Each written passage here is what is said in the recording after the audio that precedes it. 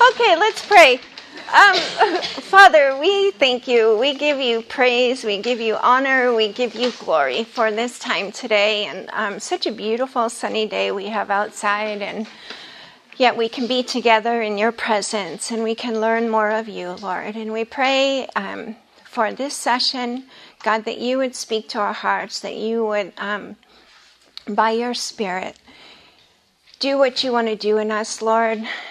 Let your word speak to our hearts. Let it prick our hearts and pierce us, Lord, where we might need to be reminded of certain things in our lives. And we just pray that you would be glorified and that what we hear from you today would stay with us in our lives. In Jesus' name, amen.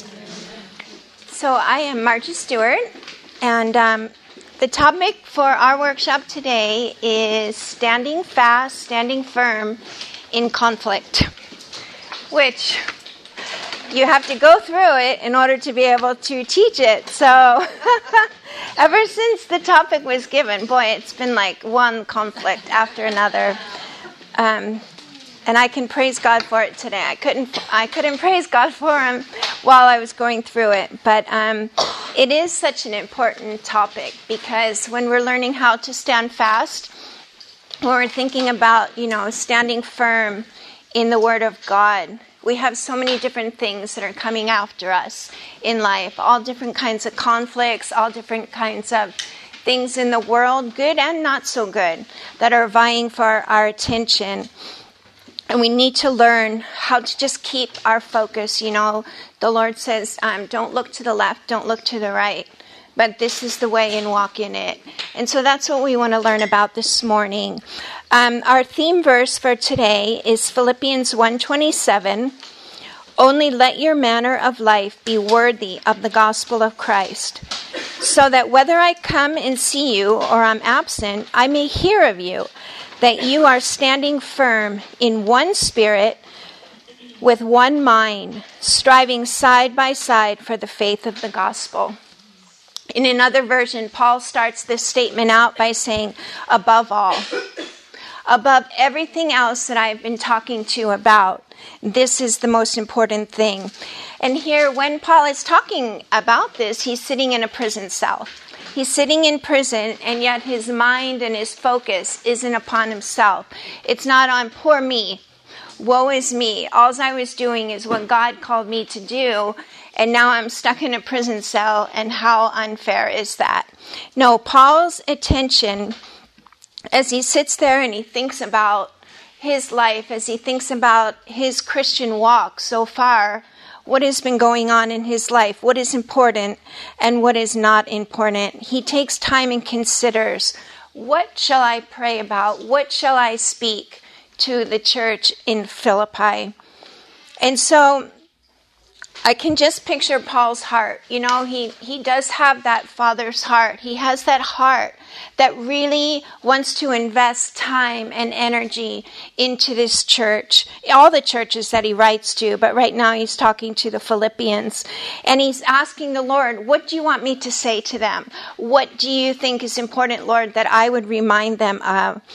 And we see steadfastness. These are the things that the Lord is showing him. Steadfastness, walking worthy of the gospel, and the body of Christ. The body of Christ, we're all individuals, but together we make up the body of Christ. And it's Paul's heart that we would come together, that we would love the Lord together, that we would serve the Lord together, that we would commune together for the sake of the gospel. And Paul reminds the Philippians, and he reminds us as we read it, that not only are we citizens of this earth, we all have our U.S. citizenship, but we also have a better citizenship, and that is heaven. We're all, as believers in Christ, citizens of heaven. And when we're a citizen of a place, we represent that place. My husband and my dear daughter and my other daughters, they have dual citizenships. They have U.S. citizenship and they have Italian citizenship. And a lot of people in life think that that's the best citizenship to have is Italian. If you live over there like we did, it's like they won't think anything about you, and as soon as they hear that you have Italian blood, you're paisano, you're one of them, and so they hold their citizenship dear to them. But we know, as believers, we know as Christians, as God's daughters, there's no other citizenship that's better than being a citizen of heaven. But with that, we have responsibilities. We can't just act. We have to represent Christ. We have to represent what his word tells us. And so we can't just respond to situations. We can, but it's not correct. I respond horribly every single time until after, a while, and it takes me a while and get repentive and then hear the Lord speak to me. But we have a responsibility to represent the Lord as his daughters. All that the Lord encompasses, he wants us to encompass and to be an example of in our life. Examples not only in the way that we speak, but also in the way that we behave, in the way that we conduct our lives in private. It's those moments in private when nobody's looking, but God is always attentive. He knows what's going on inside of our hearts and inside of our minds and inside of our homes.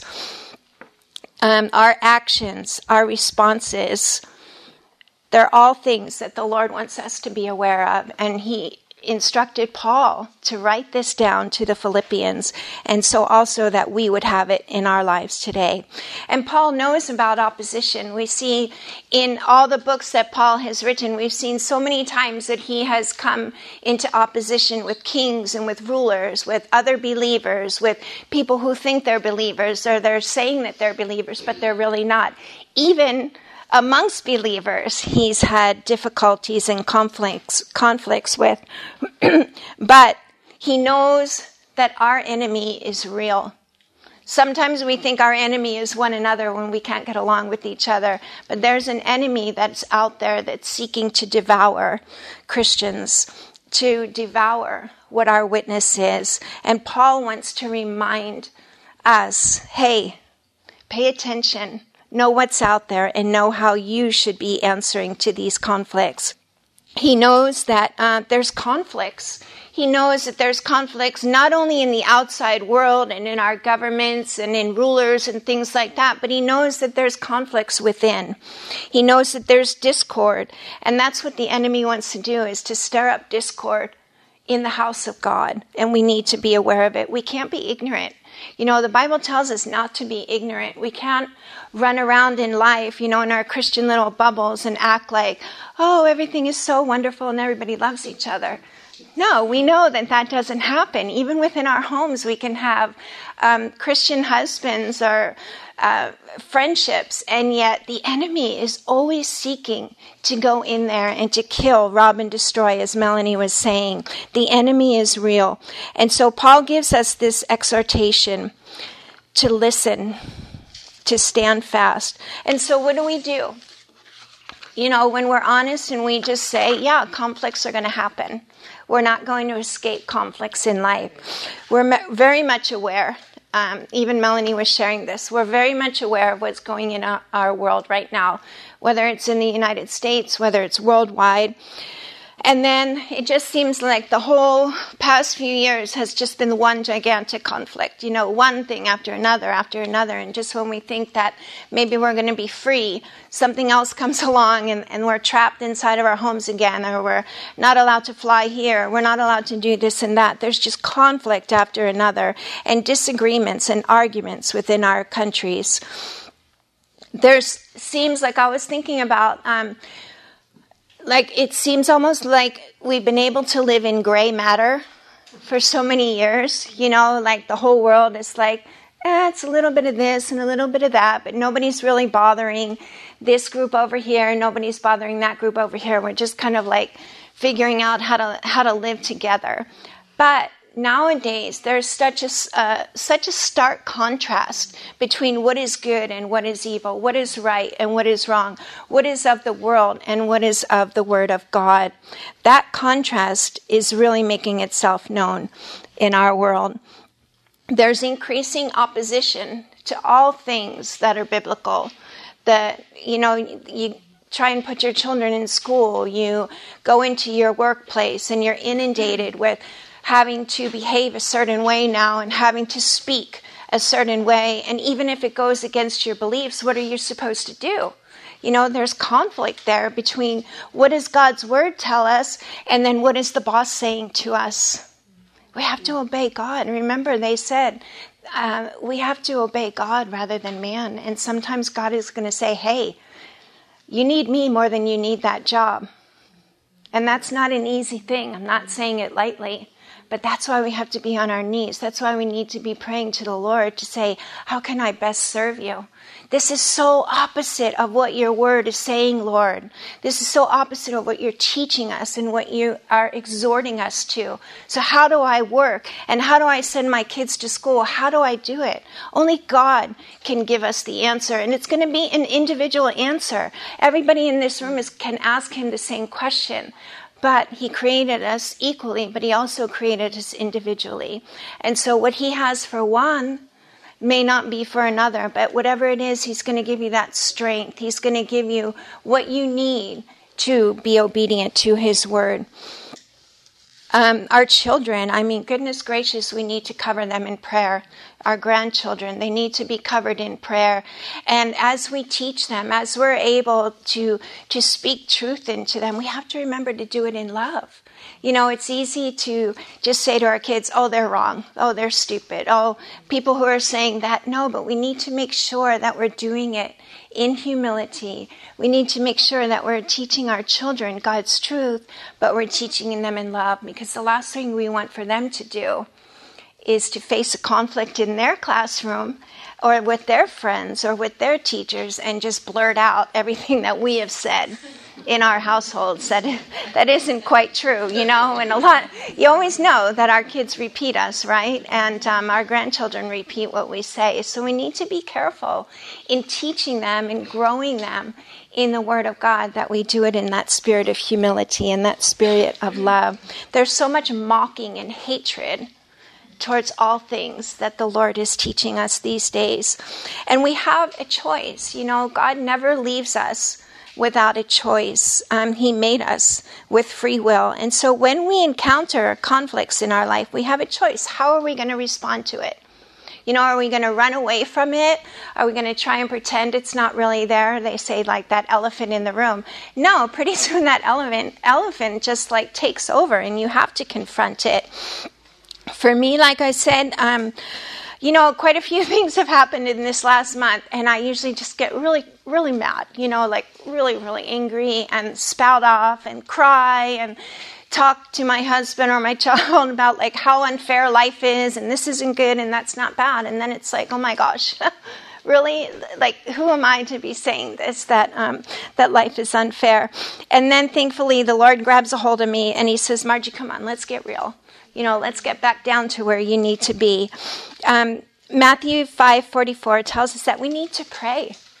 We need to pray when we face conflicts. We need to pray for our enemies. And not only do we pray for them, but what did Jesus say? We're to love them. We're to love our enemies. And the only way that we can love our enemies is when we are so filled with the Holy Spirit that it's Him that's working in us and through us and enabling us to do those things. Prayer turns our thoughts back to the Lord, the one who's above all and the one who knows all.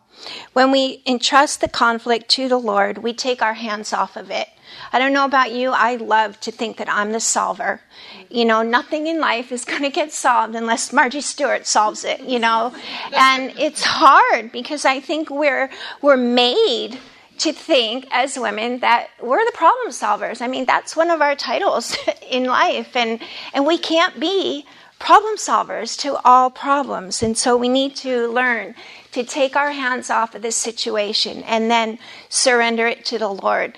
And I had a situation just a couple weeks ago, and the Lord's like, why are you trying to figure it out, Margie? Why are you trying in all of your strength to make something happen that's not going to happen? And so I was like, all right, Lord, I am totally going to be a good Christian, and I am surrendering this to you. And I was kind of proud of myself by the end of the prayer that I surrendered it to him, and then evil Margie comes in, and it's like, oh, well, you surrendered it, so now God is going to bless you and make it work out to your advantage. No, came out worse, And so what is it when you surrender something? I mean, you just give it. You just give it to the Lord. You give the conflict to the Lord, and you say, I can't. And he says, I know. He gently reminds us that we can't always solve the problems, and we hand it over to him, and then we don't take it back. Trying to take it back is sometimes one of the hardest things. Surrendering in the beginning can be easy, but then to say, I'm not going to take it back is one of the hardest things, at least for me. Let the Lord show us what to do. In the book of Nehemiah, Nehemiah was dealing with conflict from without. Wasn't dealing with the conflict from within, but with those on the outside. He set out to rebuild the wall in Jerusalem, and there were those people around that weren't very happy about that. Sanballat was one of them, and he was interfering with the work that Nehemiah wanted to do because he was fearful with the rebuilding of the wall, and then Sanballat wasn't going to have control over that area anymore, and so conflict arose.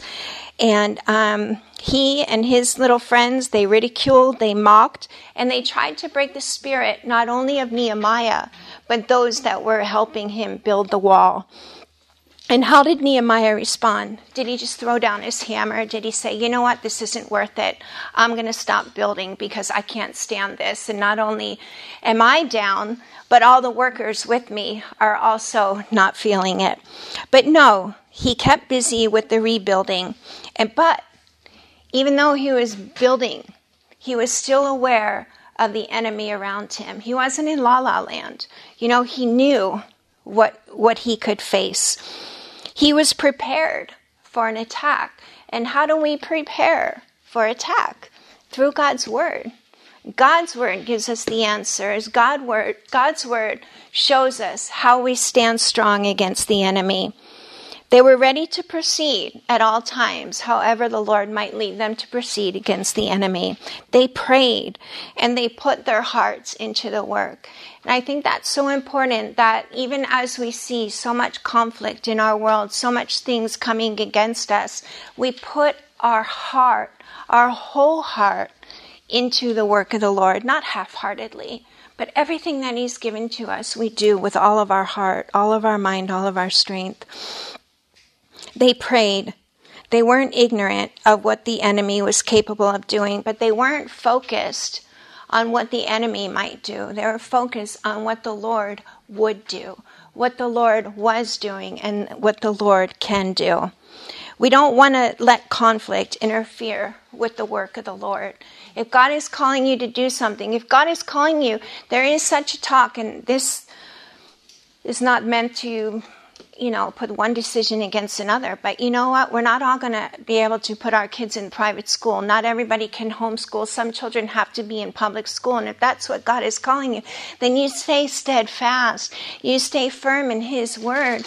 And don't be so focused all the time on what the enemy is trying to do, how the enemy is trying to control your child. You control your child with the word of God and through the word of God and through prayer. Don't be so focused on what's going on outside that you're helpless to deal with the situation in your own homes. Don't be obsessed, with what the world is throwing at us, that we neglect what God is putting right in front of us. In Nehemiah 4:14, Nehemiah says, don't be afraid of the enemy. Remember the Lord who is great and glorious, and fight for your brothers, your sons, your daughters, your wives, and your homes. Christian life is often a fight, but we don't fight in our own strength.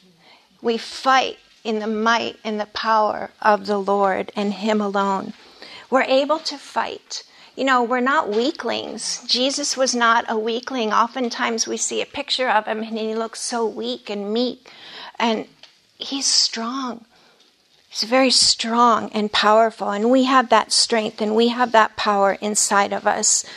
But we fight for what is right. It's okay to stand up for what is right. But we don't do it according to what we know. We don't do it according to our own understanding. We do it in how the Lord is leading us. And then we can have conflict within, right? We have conflict that's without, that's with the world. But a lot of times we can have conflict within, because whenever we're gathered together, whenever we're with other people, conflict can arise, and differences of opinions, friendships can be tainted. And so what do? Sometimes, again, we try to ignore it, and we just think, okay, it's all right.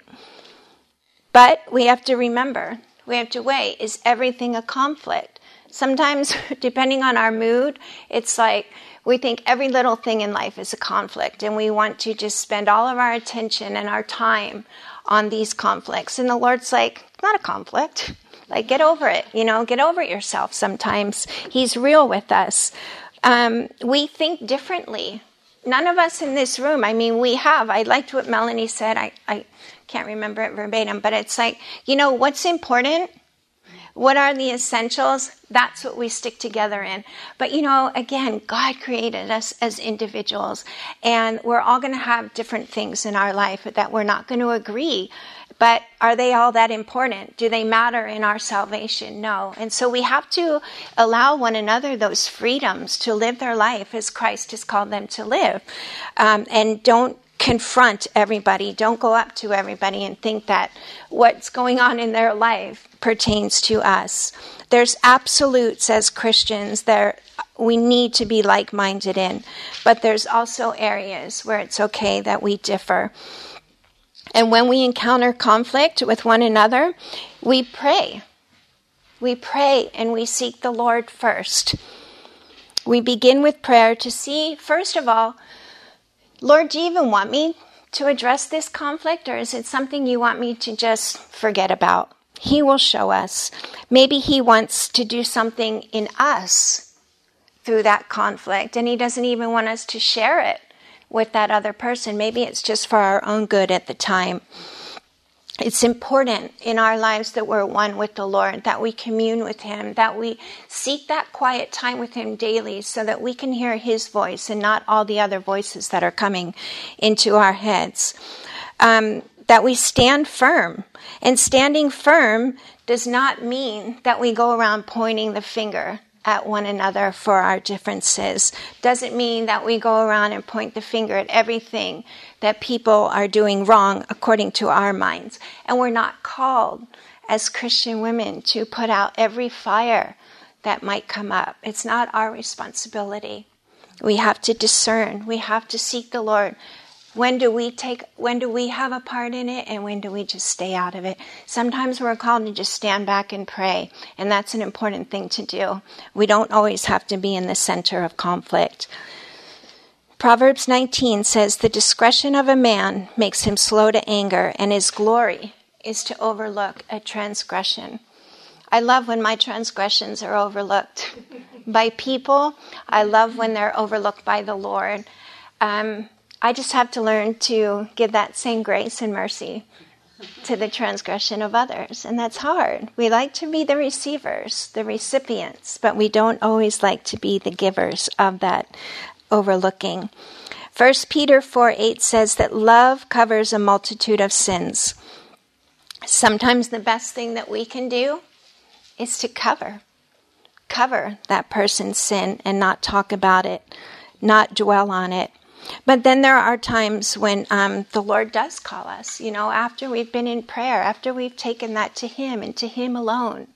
He will show us what to do. And he says, you know what? I want you to address it. In Philippians 2, there was, I hope I say their names right. Euodia and Syntyche is what I'm calling them. Both women, both believers. They both loved the Lord. They both served the Lord. But somehow in that time, they didn't get along any longer. There was something that came up in their lives that just spread them apart and caused some kind of anger between them and a conflict. And that conflict didn't just stay within them, between the two of them. That conflict spread throughout the church. And that conflict was bad enough that it eventually even got back to Paul while he was in prison. And he addressed it. in a letter that he wrote to the Philippians. And he said, you know what? Be like-minded. Don't quarrel with one another. There's enough out there. There's so many people out there that want to quarrel with us. Why do we need to quarrel with one another? You know, we need to really think about it. Why are we quarreling? Why are we getting angry at our brothers and sisters in Christ? It was a disagreement that these two women had, and it needed to be brought to the attention of Paul. And Paul exhorted that church to tell them to stop it. Stop quarreling with one another. And I think that that's a word that God has for us too. Stop quarreling with each other. Stop nitpicking. Stop looking at every little piece of dirt that somebody else might have on their shoes, you know. When conflicts arise with one another, then the Lord shows us how to deal with it. Matthew 18:15 tells us what? To go publicly with the other person's sin. No. Made sure that got on the recording. No, we are to go privately to a person and talk with them, not to others, not even pray about it with others. We have those little prayers, don't we? Like, oh, dear Lord, just please help me to, so-and-so offended me, and I want to do the godly thing and address them, and so I can forgive them, and we can live happily ever after. That's gossip. You know, we have to stop using our prayer groups as a time of gossip and a time of spilling somebody else's issues in public. God says to go privately, not publicly, with somebody else's issues. We're to respond in a godly way. I don't want you guys knowing things that I do. My daughter knows things about me that would put me to shame. I don't want you guys to know them. Marla, no. You know, and we need to treat one another with that same love and with that same respect that we ourselves would want. Go to one another privately. And then if that doesn't work, then the Lord gives us the next step. Okay, you know, and pray in every step. Pray in every step that, you know what, okay, that didn't help, so now I'm going to bring somebody else along with me. And then it can even go as far as to bring it to the church. But we have to go step by step with the Lord, not in our own reasoning, not in our own understanding. If we allow the conflicts that come up between us to excuse gossip in our relationships and in our church, that's the devil's work. That's the job of Satan. He comes to, he's the accuser of the brethren. I don't want to do his work.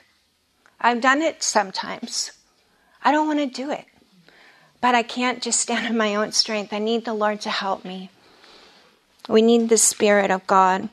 When the Lord calls us to confront conflict, he calls us to do it in a spirit of humility and love, always with the hope of restoration.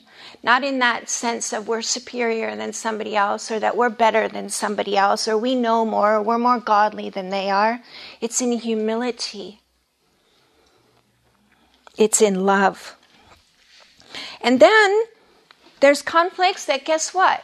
They're never going to get resolved. Unresolved conflict. In Acts 15, verses 35 to 41, this happened with Paul and Barnabas.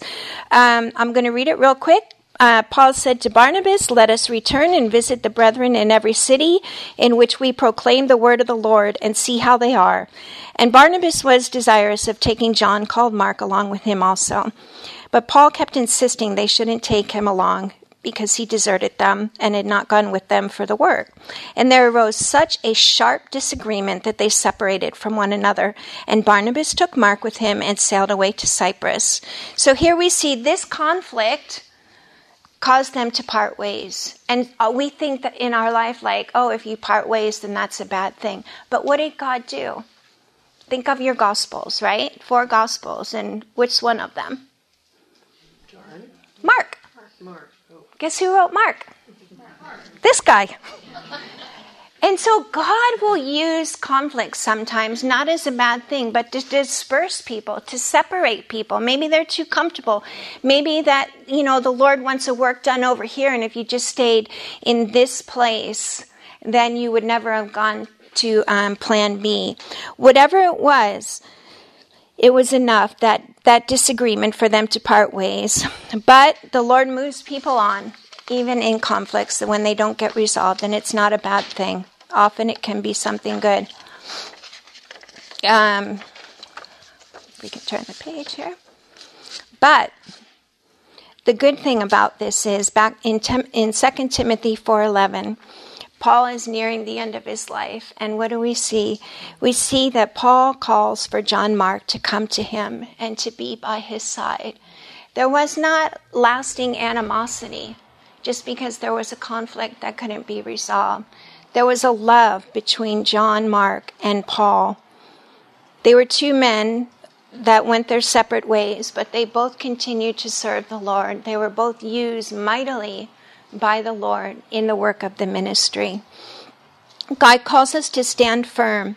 It's an exhortation to spiritual togetherness. He wants us to be together. He wants us to be united in Him. And when Christians stand united, then the enemy, the world, doesn't have much ammunition. They're not pointing at us and mocking us. They like to mock us, but we don't want to give them the ammunition. We don't want to give them something that they can use against us. Psalm 133, verse 1 says, "How good and how pleasant it is when brothers live together in unity," and when sisters live together in unity. Aren't you thrilled, like when you're raising your kids and you find out they're all getting along together and they're not fighting, and even if it's like for 10 minutes, you're just like, breathe all that goodness in, you know? And this is God's heart for all of us, because we are all of His kids, and He can't stand when we're fighting. He can't stand when we're letting conflicts that aren't even important come in and take hold of our lives and then ruin our witness, not only within our own church body, but we ruin our witness to the outside world, because it gets out there, just like those two gals in the book of Philippians. You know, it got out there, and they were only two women. We're a lot of women just in this room, and imagine how the enemy can use conflict to ruin the testimony of God's church. Jesus' prayer in John 17:21, "I pray that they will all be one, just as you and I are one, as you are in me, Father, and I am in you." If that's Jesus' prayer, that His kids are one, as the Father and He are one, should it not be our prayer? I don't usually pray that, you know, and I was pressed upon my heart to start praying that way. Let our churches be one, Lord. Let our body be one, just as you are one. We have unity as believers. Jesus prayed for it, and Paul exhorts us to stand together in unity and not to let our witness be something that the world can point at in shame. I don't know if you guys played this, because I asked my husband, and he's even older than I am, but he didn't play this game when he was a kid. But did you guys ever play Red Rover? Okay, right? Red Rover, let so-and-so come over. And I just thought about it. See, this is how my head works. So I just thought about it last night. I was so excited. I was like, "Jim, guess what?" And I run up the stairs to tell him. He's like, "What?" Like, he had no idea about this game. He missed out. And so it was that game, you know, where you stand on either side, and then you're holding hands, and you're just standing there really and gripping your hands to one another, and you're like, Red Rover, let so-and-so come over. And they come over, but you're standing there, and you're holding your hands tightly so that they can't break through, you know, and you got them right there. And I just thought, like, all right, Margie, that's a weird picture, but that's how I picture us, you know. I picture us that we're united and we're standing so firm, and then we're holding each other up. And when you stand, and when you are standing together, then if you start, like, the person next to you starts to lean, you can kind of prop them up, you know. And that's the picture that I had, that if we're standing together, if we're standing firm in our faith, if we're standing firm in prayer and in the Word of God, then nothing is going to come. And when we feel a little bit weak, rather than just letting our hands go and letting our friends fall through the cracks. No, we're going to hold. We're going to stand firm, and then we're going to just lift our shoulder up a little bit over here, and we're going to prop them back up.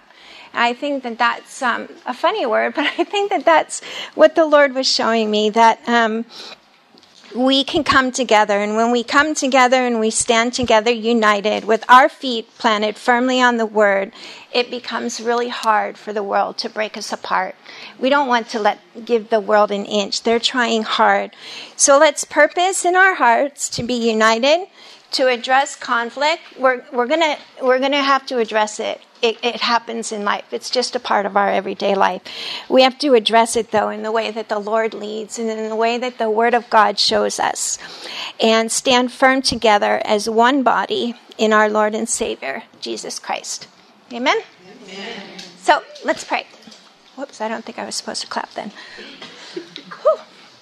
Father, we're just so excited that we can be your daughters and all that encompasses, Lord, and to know that our holy God, the God who created every plant, every tree, who just spoke things into existence, you created us, Lord. We are fearfully and wonderfully made by our Heavenly Father. Lord, you also call us to bear with one another in love. You call us to stand with one another, to keep our feet firmly planted on the Word. And that's what we want to do, Lord. We want to take the things that you teach us, not only today, but every day as we seek you, and allow your Spirit to work them into our lives and show us areas, God, where we need to grow, where we need to surrender. Lord, help us when you do call us to surrender, to not ask you for it back, but to really have that trust in you, that you know what's best for us. Lord, that your plans for us are good plans, Lord, that your thoughts towards us are good thoughts, Lord, and you've promised us that hope, and that hope that we have of all being together one day in heaven together, singing praises and giving honor and glory to you. In Jesus' name, amen.